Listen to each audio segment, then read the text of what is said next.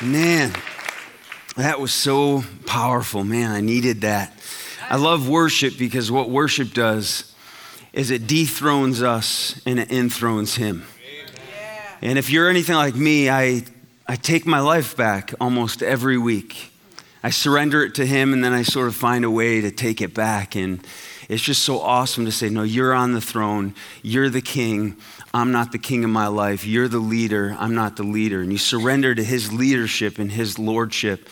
And I know that sounds like, well, my life's going to be horrible once I do that. I'm telling you, you are made to do that. He was made to be your king, and you are made to be his child and his servant. It's like, God, you're bidding, Lord. I want to do what you want me to do. And I'm just so excited coming in, and I've been looking forward to this series for quite some time, Winning the War in Your Mind.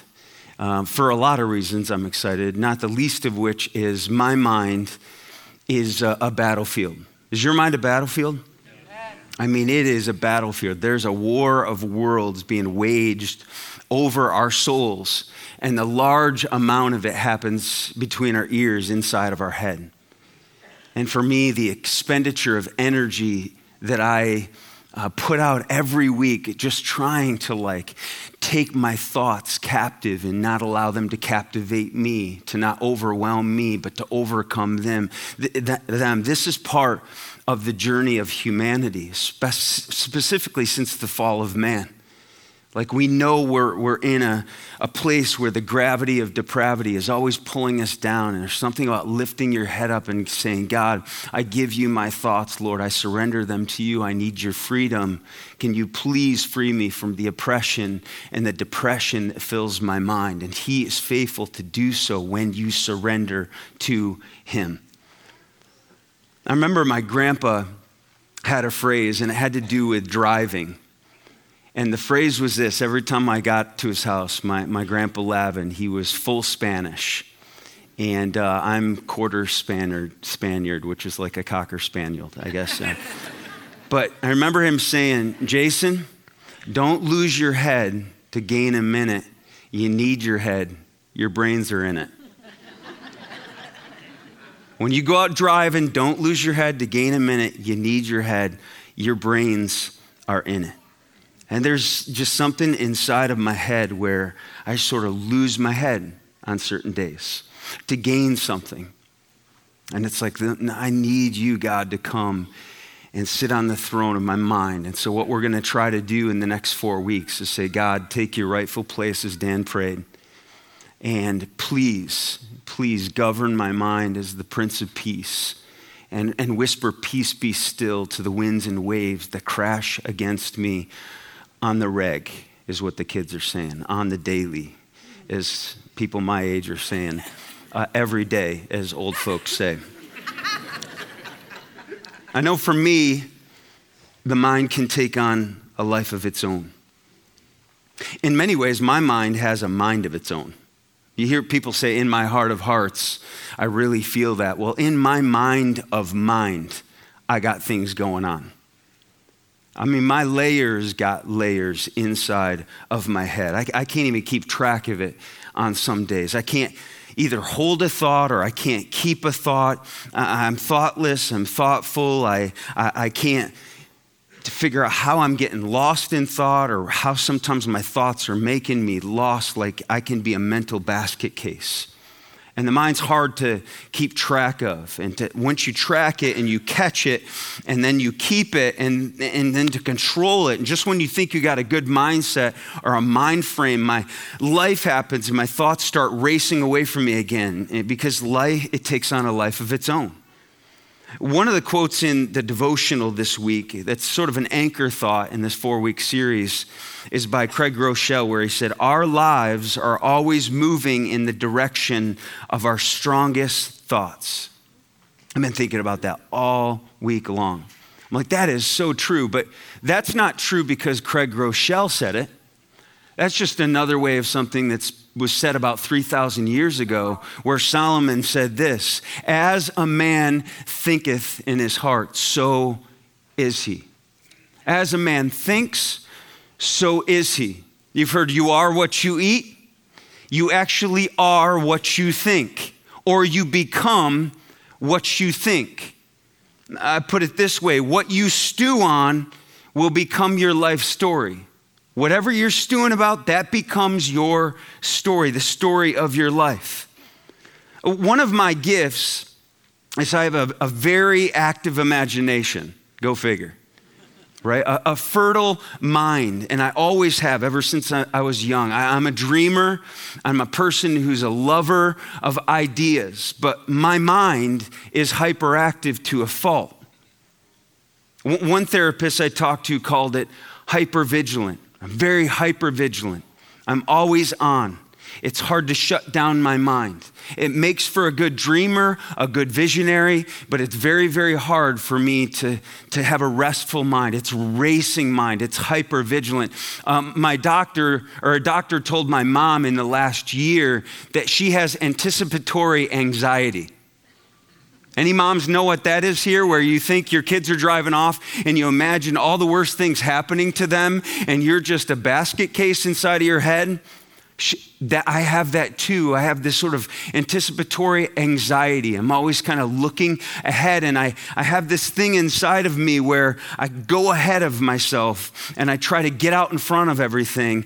And God's like, you can't get out in front of everything because you don't know the future. I am in the future. I know who holds the future, and He knows what the future holds. And I got to surrender to Him.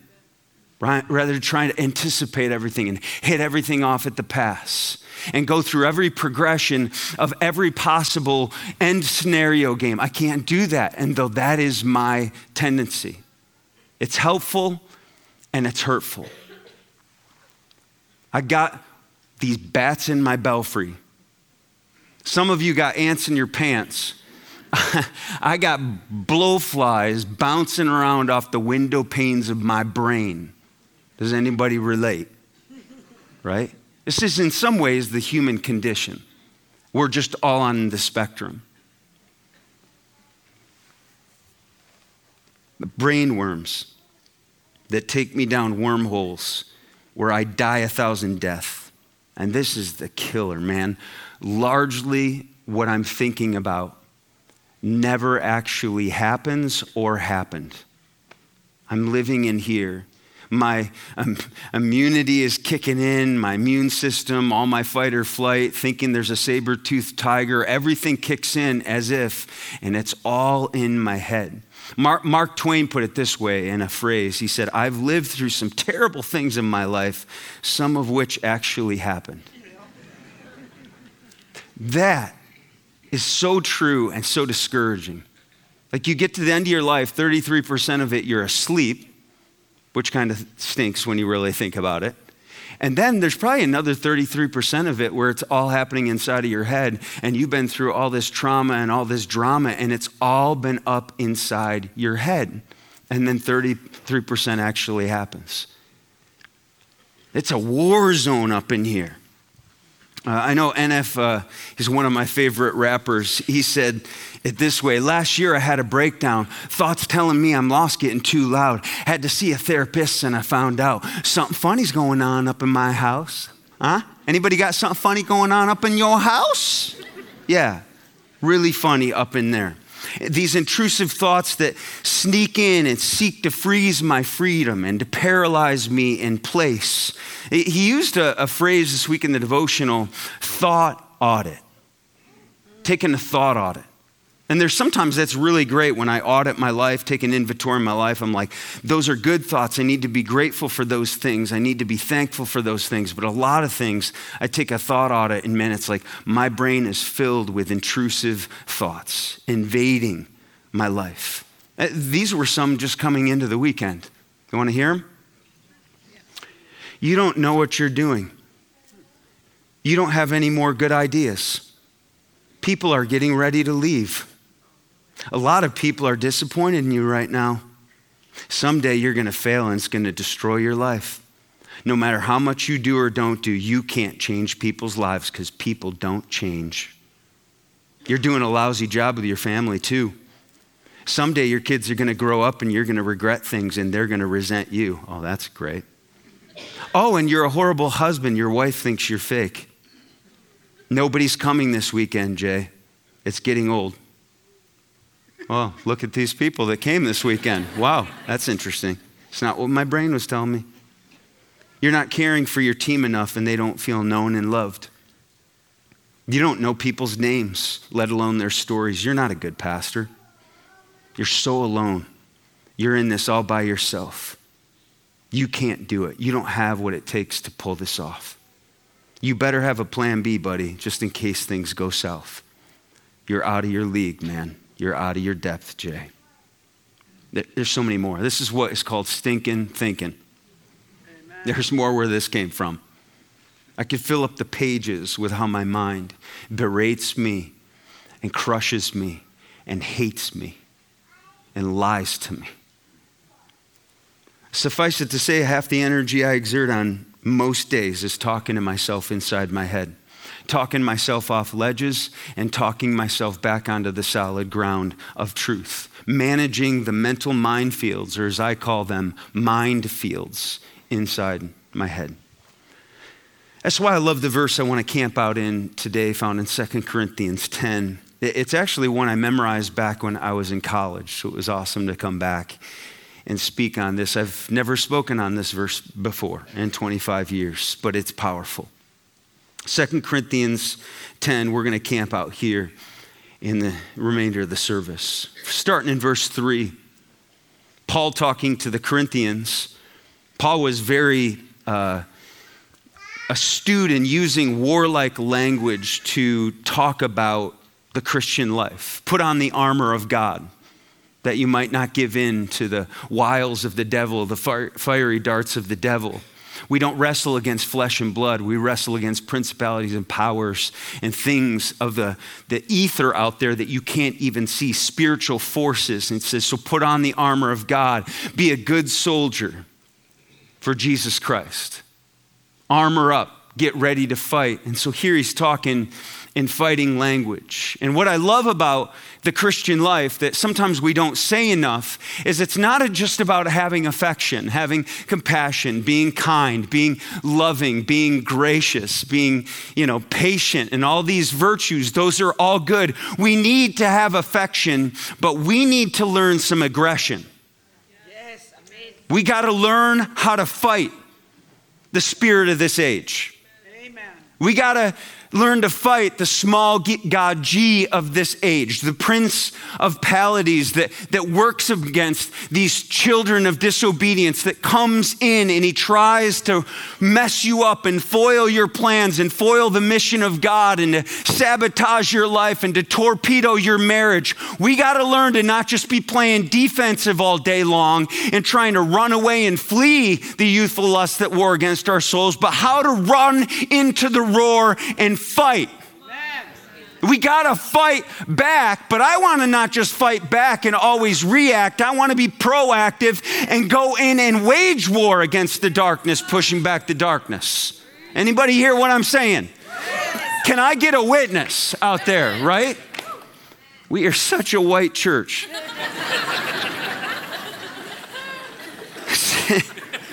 2 Corinthians 10, 3 through 5. For though we live in the world, we as Christians don't wage war the way the world does.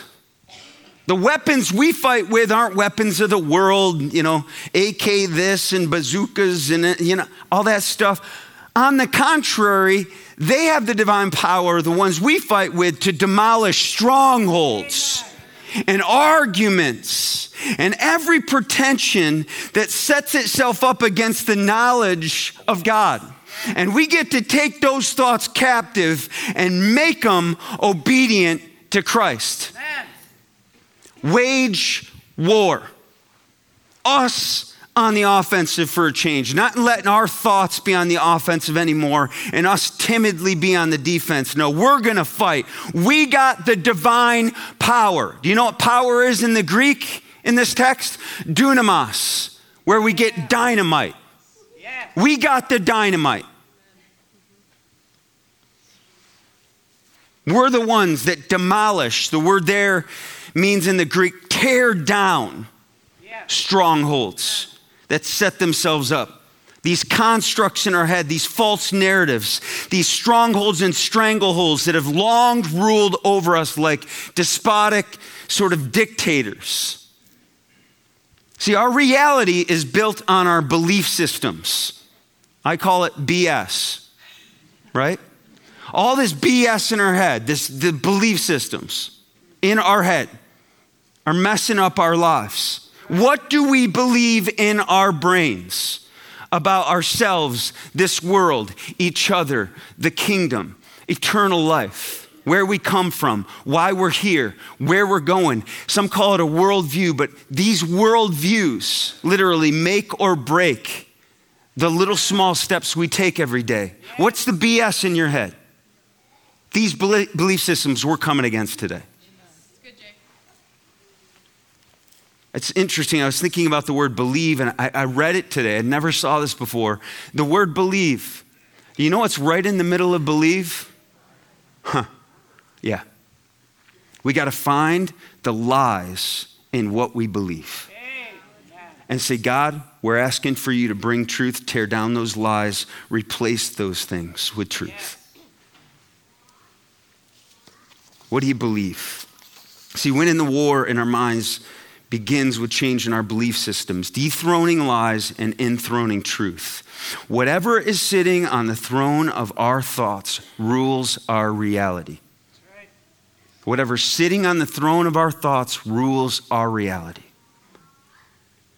And when I read this passage fresh this week, I was struck by the ending of it where it says, we take every thought captive and we make it obedient to Christ. And immediately what came to my mind is, I can make my mind obey. That's right. I think some of us, we don't actually believe that. We're like my son that's like, Dad, it's just the way I am. I can't help it. I think adults still are like, I can't help it. It's just the way I am. No, you can make your thoughts obey. Yes, amen. You put the leash on your thoughts and you make it obey. Which takes me to the next thing that I came to, because I got a little dog inside of my house named Gus, who basically wants to rule and reign in our household. And so the next thing I said is, I have to take my thoughts and make them obedient to Christ. I got to take him to obedience school. Come here, Gus. He's scared. He's a little nervous because he hasn't been out of the house much. Yeah, I hear him. He's going, See, these are people. And they have a lot of puppies in their head called thoughts. And he looks so awesome right now. He is so awesome. No, he's not. This is my daughter, Cammie, my eldest daughter, by the way. My youngest came out, and this is Vanna White here today, kind of just showing the dog. This guy didn't come into our house to take sides. He came in to take over. That's right. He wants it all and then some. And when he's awake, I've noticed a lot of things that are coming out. And we got to take this cat to obedience school. We got to take this dog to obedience school. In fact, our whole family watched YouTube videos so that we could, all 7 of us, get on the same page about what we're trying to teach him, what we're trying to teach out of him, and what we're trying to teach into him. And we watched these videos so we're not all going different directions. Because if we're going different directions, this thing's going to keep ruling our household.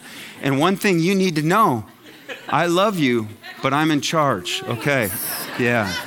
Yeah, take him out of here. That's Gus. Everybody say bye, Gus. Yeah. He looks so cute. He's incredibly hyperactive. And we're trying to get the hyperactive to heal. I noticed some things about trying to get the hyperactive to heal in my own brain that this dog has showed me this week. You want to go through some of them, the things we're trying to break in him already? First is involuntary pooping and peeing. And to me, this is just the basic thing of teaching basic manners and etiquette. You don't go wherever you want, and whenever you feel like it, take a dump. You don't. Some of you here, just in a very honest way, you just still haven't learned this in your life, that you don't just go take a dump on people whenever you want, wherever you want. You got to learn when and where to take a dump. Whining when he doesn't get attention. This is huge. All over the place. Teaching delayed gratification. Have you learned that yet in your life? Like you're not getting attention and you want to whine, you want to kvetch, you want to bellyache. And it's like, no, you have to learn delayed gratification. It's not all about you. Amen. Have you learned that yet in your life?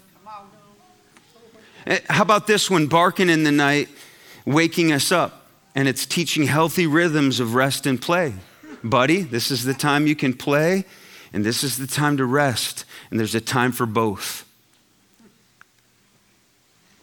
Lunging at us to bite us when we say no.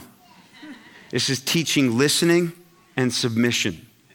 We do when he bites us, we grab his jaw. No bite. No bite. And then we put the thing he can bite in front of his face, and we're trying to teach no biting. Well, what's happening? Just listening and submission. Chewing on stuff he shouldn't be. Teaching the intent behind each instinct. He has teeth, they were made for something. He has a mouth, it was made for something. And we're teaching him, it's not made for that, it's made for this, and redirecting. Running off when we take him off the leash. We're trying to teach self-control even without restraints. So when he's given freedom, he doesn't just need the leash to obey and do what's right. That's tough. Some of you, when you leave the house and you have no more rules, you just get to do what you want. Well, leadership of your own heart, where you impose rules and regulations and restrictions and requirements on yourself for the greater good, you've got to learn to do that once you're off the leash. And a lot of times religion can be seen as a legalistic leash. Do you love God even without the condemnation and the guilt and the shame that people can put on you? Will you do the right thing even when you're all by yourself and you have a choice now? Mounting stuffed animals in people's shins. Not sure how this is happening yet, but it's already happening. Teaching the proper outlets for natural desires. You know? If you don't learn this, it's like you don't just get to go around and hump everything that you want to hump whenever you want to hump. Said Humpty Dump. Right? No, this is something, guys, if you're doing this and you just can't control those urges inside of you, it's learning to control those urges. God made them. They're meant for something. They're incredibly mysterious and beautiful. This is the intention of the hump. And it ain't their shins. And it ain't that stuffed animal. Wanting to eat constantly. Women. Just kidding. I went off on the guys. I had to equal it out. Teaching about hunger and contentment. You're not hungry, you're bored. You said to your kids that? Get out of the pantry. You just ate. You're not hungry. You just think you are. You're bored. You're not hungry. You're sad. You're not hungry. You're hurt. Licking the door of the fireplace. Teaching about seduction and danger. Oh, that looks really, really good. Ah! Yeah. It's like teaching. That's dangerous. Last one, hyperactive energy that is misdirected. Teaching de-escalation and regulation. All this stuff inside, all this energy, how do I de-escalate? Even Dan, before we prayed, did you hear what he did? Just take a deep breath. Before you act out, think. De-escalate. Regulate. These things, I call them puppies inside of my head, these thoughts. And every one of these puppies in my head, I'm trying to teach the hyperactive to heal at my command. 2 Corinthians goes on, the weapons we fight with aren't weapons of the world. On the contrary, they have divine power to demolish 3 things: strongholds, arguments, and pretensions. I call these key 3 as it relates to mental constructs, thought gods. And just like idols, these thought gods must be torn down and demolished. You can't bow your soul to all these thought gods and to the one true God simultaneously. We got to wage war against them to stage a takedown. I went into these words in the Greek and what they meant. Strongholds comes from a Greek word, I think I'm saying this the same way or the right way, acheroma. Irrational thoughts imprisoned in fortified belief systems, ground given up in our minds to the mentality of the enemy. These become strongholds inside of us, where we give him the real estate and he claims ownership of certain parts of our heart. And these irrational thoughts that become fortified walls around us and imprison us with his mentality of our life. Can I give you just a few of them that popped in my head? You will lose everything and everyone you love. You will never get over that no matter how hard you try. You'll never amount to anything. You piece of... You're a fraud, and you always will be. Strongholds. We got to tear them down with the divine power of God today. We cannot give the enemy space to set up camp inside of our hearts. God, take that camp, flush that camp out, flush out my flesh, and replace it with your Spirit's control. Arguments comes from the Greek word logismos, where you get logos or word, and there are knowledge. These are human imaginations. In fact, one translation says imaginations, vain imaginations. Man, do you have a good imagination? You have all kinds of stuff in your head floating around that is an imaginative alternate reality that you live in? That's this. And they're faulty conclusions based on lies meant to argue us into silence and compliance. That's why the enemy is called the father of lies, but he's also called the accuser of the brethren. Every day he wants to accuse you. He wants to say, you're not that. Oh, you did that again. He'll never forgive you. Oh man, why don't you do this? And then he changes hats. He baits you in, then he changes hats. And you're like, you're so stupid. You're worthless. And he argues why you're worthless. And he asks questions of you, arguing it in the court of law like, why should anyone believe you? Why should God forgive you after that? Why do you even try? It's no use. Do you really even have any friends? And it argues in your head all day long. And sometimes you're like, I don't know. And you just, like a beat dog, you just kind of cower down. And everything you're made to be is just been battered. The last one is pretensions. You ever met a pretentious person? Person who's all that in a bag of chips. They're never wrong. Pretensions comes from the Greek word hypsoma, high, thick barriers, walls of pride, vaunted views of oneself in comparison to others. Can't be used by God and have this. I don't need anyone. I'm just fine on my own. I just know people that have been hurt by people, and it's like, I have learned and conditioned myself to not need anyone. I'm fine on my own. That's pretentious. I don't care what people say. I know what I'm doing.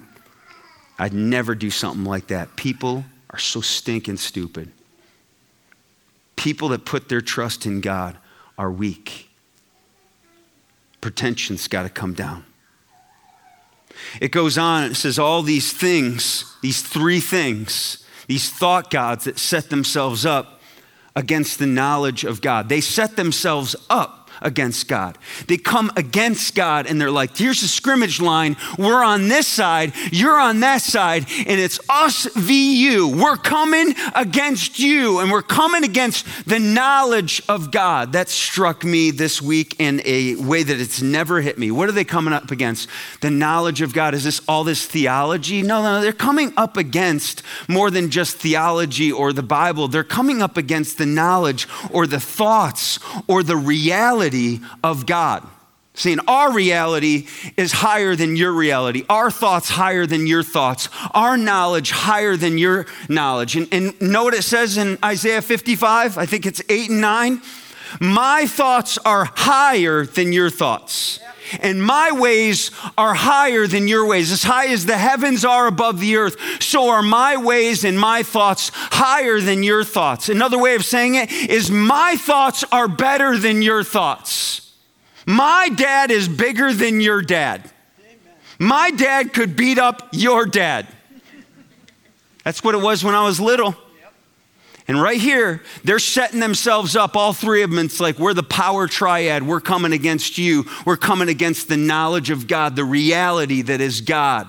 What I love about God is he knows nothing of this whole generation where you follow your truth. Come on.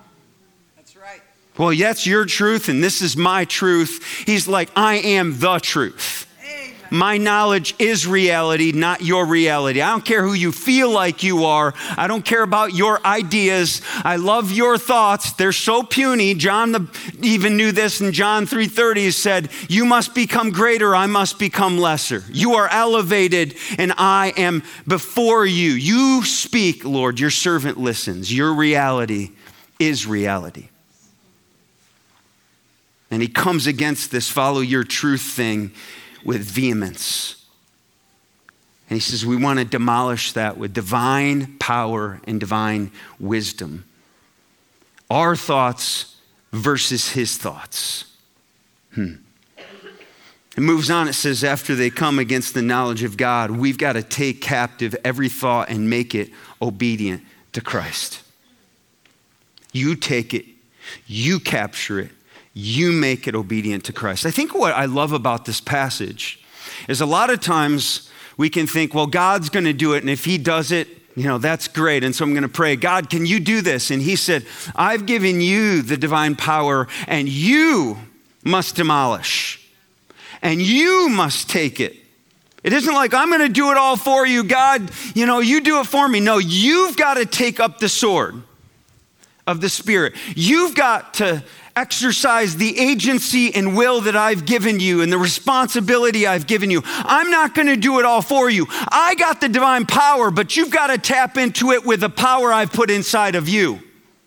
This doesn't just happen because we sort of throw up a prayer like, some prayer flare to God and then he comes through and the pixie dust sprinkles down and it all goes away. No, you got to step up as a warrior, a thought warrior, as he said this week in the devotional, and you've got to attack this stuff.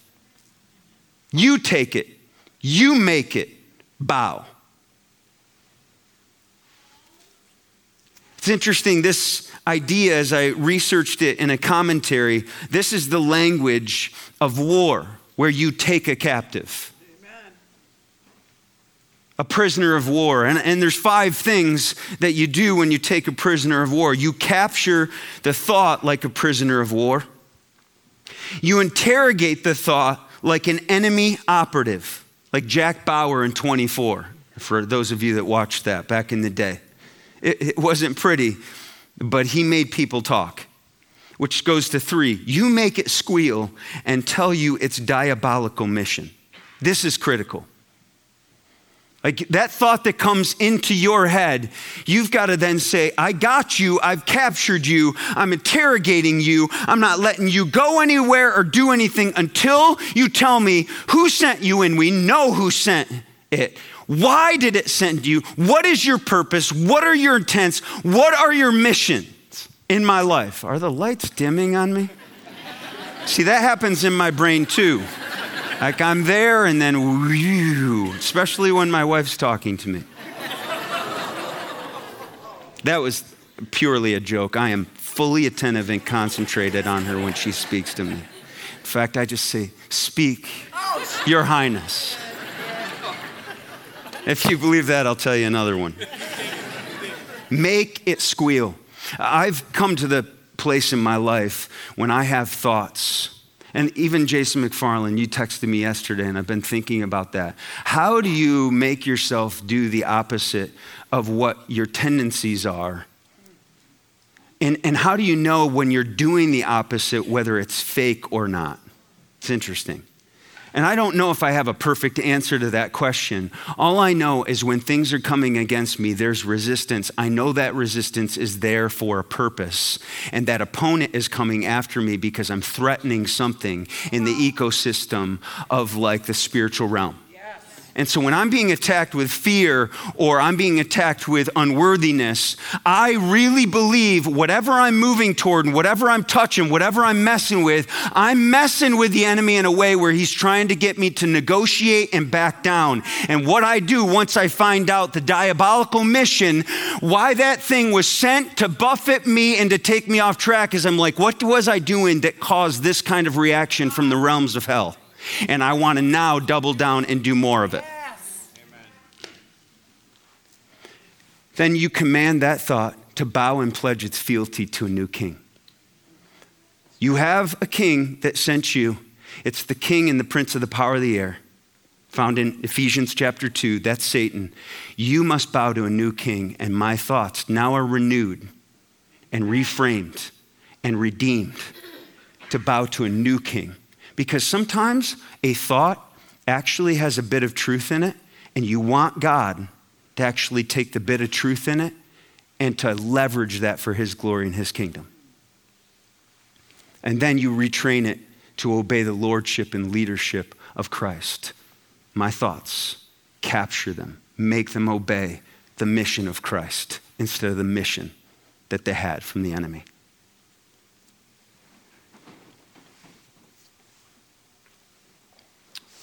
For me, just making something obedient is very simple for me to think about when it comes to my thoughts. Satan doesn't tell me who I am anymore, God does. My feelings don't tell me what I want anymore, the Spirit of God does. People don't direct the traffic inside my head anymore. That's right. Jesus is the air traffic controller up in there. And I know we've got to be obedient and we need training just like Gus.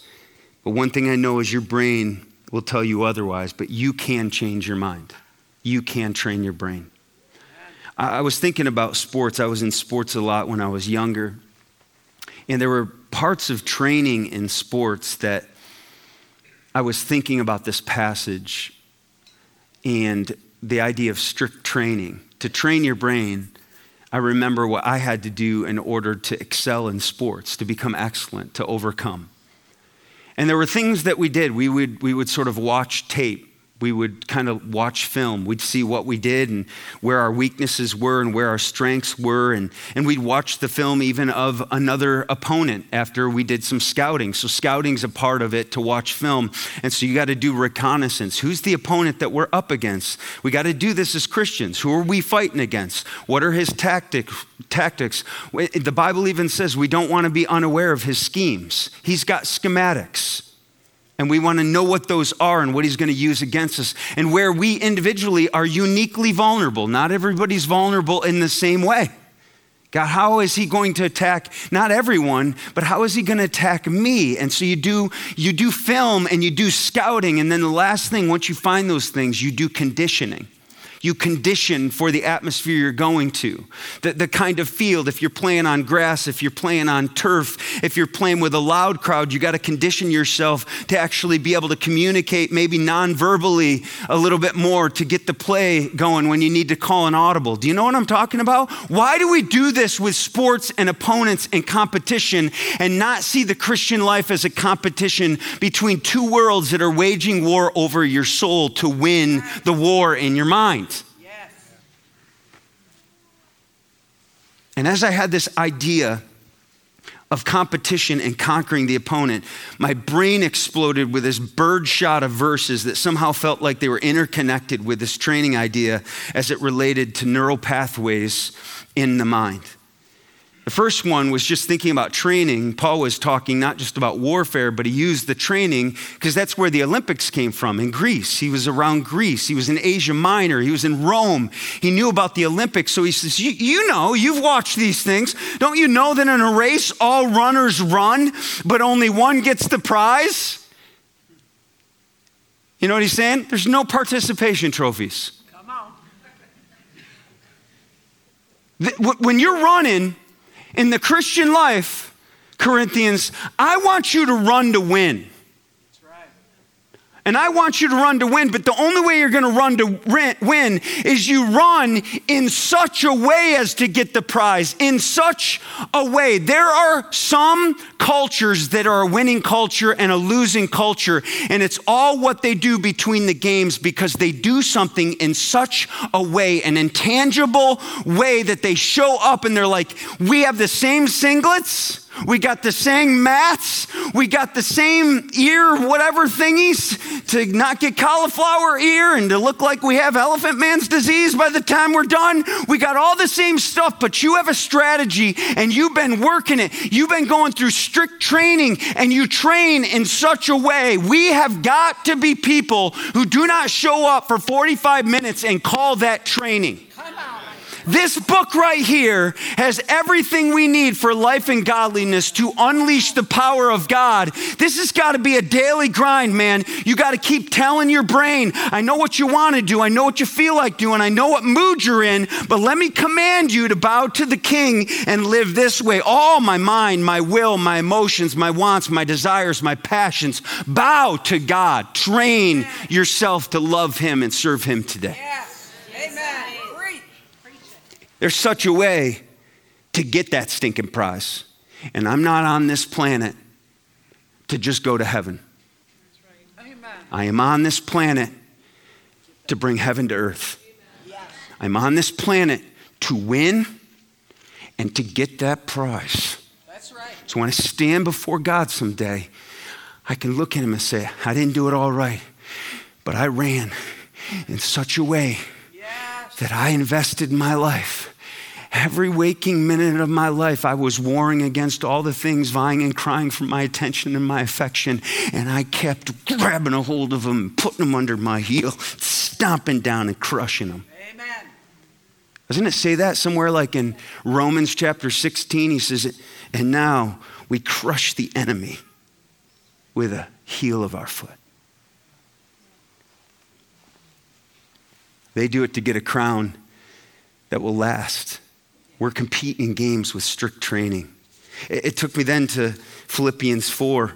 This is all about thoughts. Finally, brothers and sisters, whatever's true, noble, right, pure, lovely, admirable, if anything is excellent or praiseworthy, what? Think about such things. Let this be the thing running through your mind. And whatever you've learned or received or heard or seen in me, that's a discipleship. Getting around somebody that's mentoring you and discipling you. Put it into practice, bro. And the God of peace will be with you. You don't practice this stuff, don't plan on peace. Amen. The peace comes after you put into practice the things that you're thinking about. And you're making grooves inside of your mind and you're creating neural pathways that are different than the old ones. That only comes with practice. It led to another one where it talked about the mind. 1 Peter 1, where Peter said this, therefore, prepare your minds for action and be fully sober. I don't think he was talking about drunk people there, but I think drunk people have a hard time when they've lost their facilities and the faculties and their capacities to actually make good choices in moments. That's why God says, don't be drunk with wine, but be filled with the Spirit, because you can't be filled with the Spirit and the Spirit leading you, and then your sort of tipsy-topsy-turvy self that's been given over so that the agency of your mind has been compromised to make decision-making. It's not like, oh, alcohol is bad. No, it's just like when you get drunk, not just drink, you are giving an agency where your mind that has to be sharp because the enemy will come after you and you will do or say or think something in those moments that is not reality. It's not God's knowledge. It's not God's truth. So you got to prepare your minds for action and readiness and poise. That's why we say ready, set, go. You don't go and then set yourselves and hope you were ready. It's the opposite. Ready, aim, fire. You don't fire and then aim and then be like, dang, I should have got ready. It's readiness. Prepare your minds for action. Then aim, then fire. Because if you don't do that, what you do is you fire and the bullet hits over there, and then you take the target and put the target bullseye over where the bullet happened to land. That's immaturity. Our world does it all the time. That's for sure. Prepare your mind. And then Genesis chapter 4, this was weird, went all the way over to Cain. And God said, why are you angry? Why is your face downcast? If you do what's right, will you not be accepted? But if you don't do what's right, sin is crouching at your door. It desires to master you or have you, but you must master it. You pull the reversal. You flip the script. The imagery here in chapter 4 of Genesis, we're not very far into the story, and God says, I just want you to know, sin just came into the world not too long ago, but let me tell you the posture it's in and what it looks like. It's at your door every morning when you wake up, and it's crouching, and it desires to pounce on you, to have you, and to master you, but you must be at the door before it gets to the door, so by the time it gets to the door, you go, I beat you to it. And you master it. You pounce on it.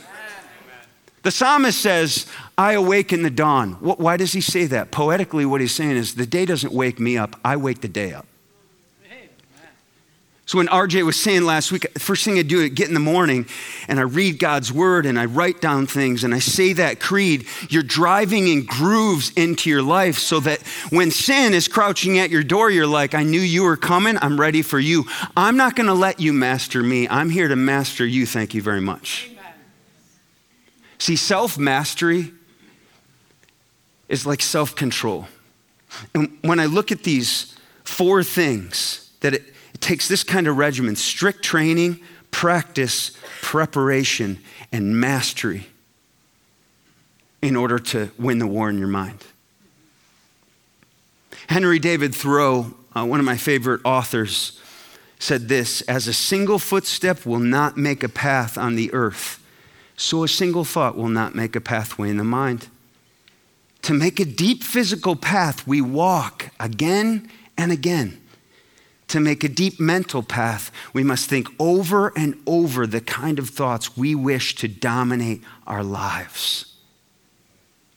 What a great picture of how do you change? Well, not a footprint, here, there. But how do you change the neurological sort of pathways inside of your mind? You just do it again and again. You put it into practice. You go into strict training. You do the same move over and over again. Carter Blau, right down here. I watched him wrestle a couple weeks ago. Just been training his whole life since he was a kid. There's some things now, Carter, would you agree, that are just natural for you? You don't even think about it anymore because it's just your body has its habits set into place. There's things you still have to think about. But some things are as natural as breathing to him now that he had to work on that to become the monster he is on the mat. And let me tell you, when Carter shows up on the mat, did you wrestle yesterday or on Saturday? How did it go for you? It went 2-1. Against the best players in the whole nation. Amen. So that does, and we're like, well, that's really nice. You got to do that with your spiritual life. Amen. So those pathways are so there, like you don't even think anymore. It's like, man, this is like second nature. It's like the back of my hand. Second nature doesn't happen unless that first nature is led down the same pathway day after day. We were in our staff meeting and I showed a video trying to embattle and empower our team to abolish the self-limiting thoughts that can come with comfort and safety. I want to be a dangerous church in the kingdom of God. And so we need to stay creative. We need to stay on our toes. And one thing we can't have in our mind is the word can't. And so I saw this a couple days earlier and wanted to share this with them, and I wanted to share it with you. Check this out. Can't is the worst word that's written or spoken, doing more harm here than slander and lies. On it is many a strong spirit broken, and with it many a good purpose dies. It springs from the lips of the thoughtless each morning, and robs us of courage we need through the day. It rings in our ears like a timely sent warning, and laughs when we falter and fall by the way. Cant is the father of feeble endeavor, the parent of terror and half-hearted work. It weakens the efforts of artisans clever, and makes of the toiler an indolent shirk. It poisons the soul of the man with a vision. It stifles in infancy many a plan. It greets honest toiling with open derision, and mocks at the hopes and the dreams of a man. Cant is a word none should speak without blushing.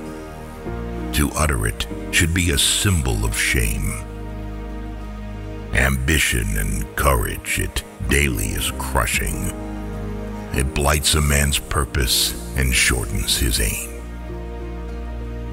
Despise it with all of your hatred of error. Refuse it the lodgment it seeks in your brain.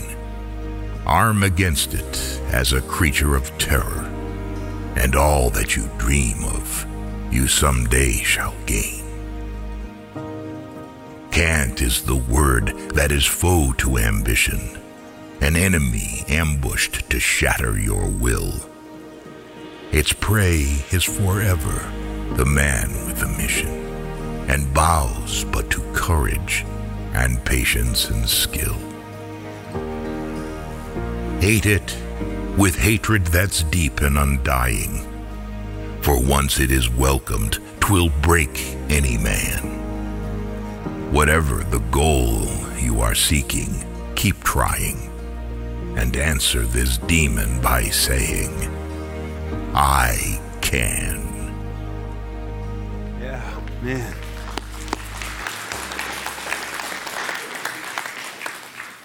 I love that one line, refuse it the lodgment it seeks in your brain.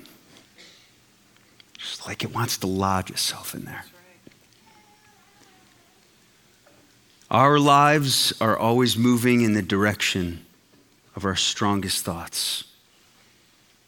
Next few weeks, we're going after that. Next week, I can't wait to preach on just replacing lies with truth. And I hope you'll come back. It is sort of just starting the war. If you're attacked this week, reply like the disciples when they were attacked in Acts, where they said, I consider myself glad and rejoice at the sufferings I face, being counted worthy to suffer disgrace for the name of Christ. Amen. You move toward the light, get ready to meet the darkness. Amen. And then you tell the darkness who your king is, and you make it bow. God, help us today as we move out. Our minds go with us, the battlefields that wage war are inside our heads, and we pray that you would give us divine power, dynamite power to demolish what's been demolishing us, to overcome what's been overcoming us, to tear down and tear apart what has been tearing us apart, Lord. And may we start to daily, step by step, groove by groove, thought by thought, build new pathways in our mind, be transformed by the renewing of our minds. God, we love you. We love that your word is right on time, is reading our mail, and gets up in our grill. We welcome you to just come at us with your truth and give us the heart to give you access to places that we've been scared to surrender to you. Come and build strongholds inside of us and tear down the strongholds that the enemy has had for so long. We give you access. We give you permission. Execute your vision inside of our hearts, God. We pray this in your son's name. And everyone said, amen. Amen. Hey, have a good week. We'll see you next week.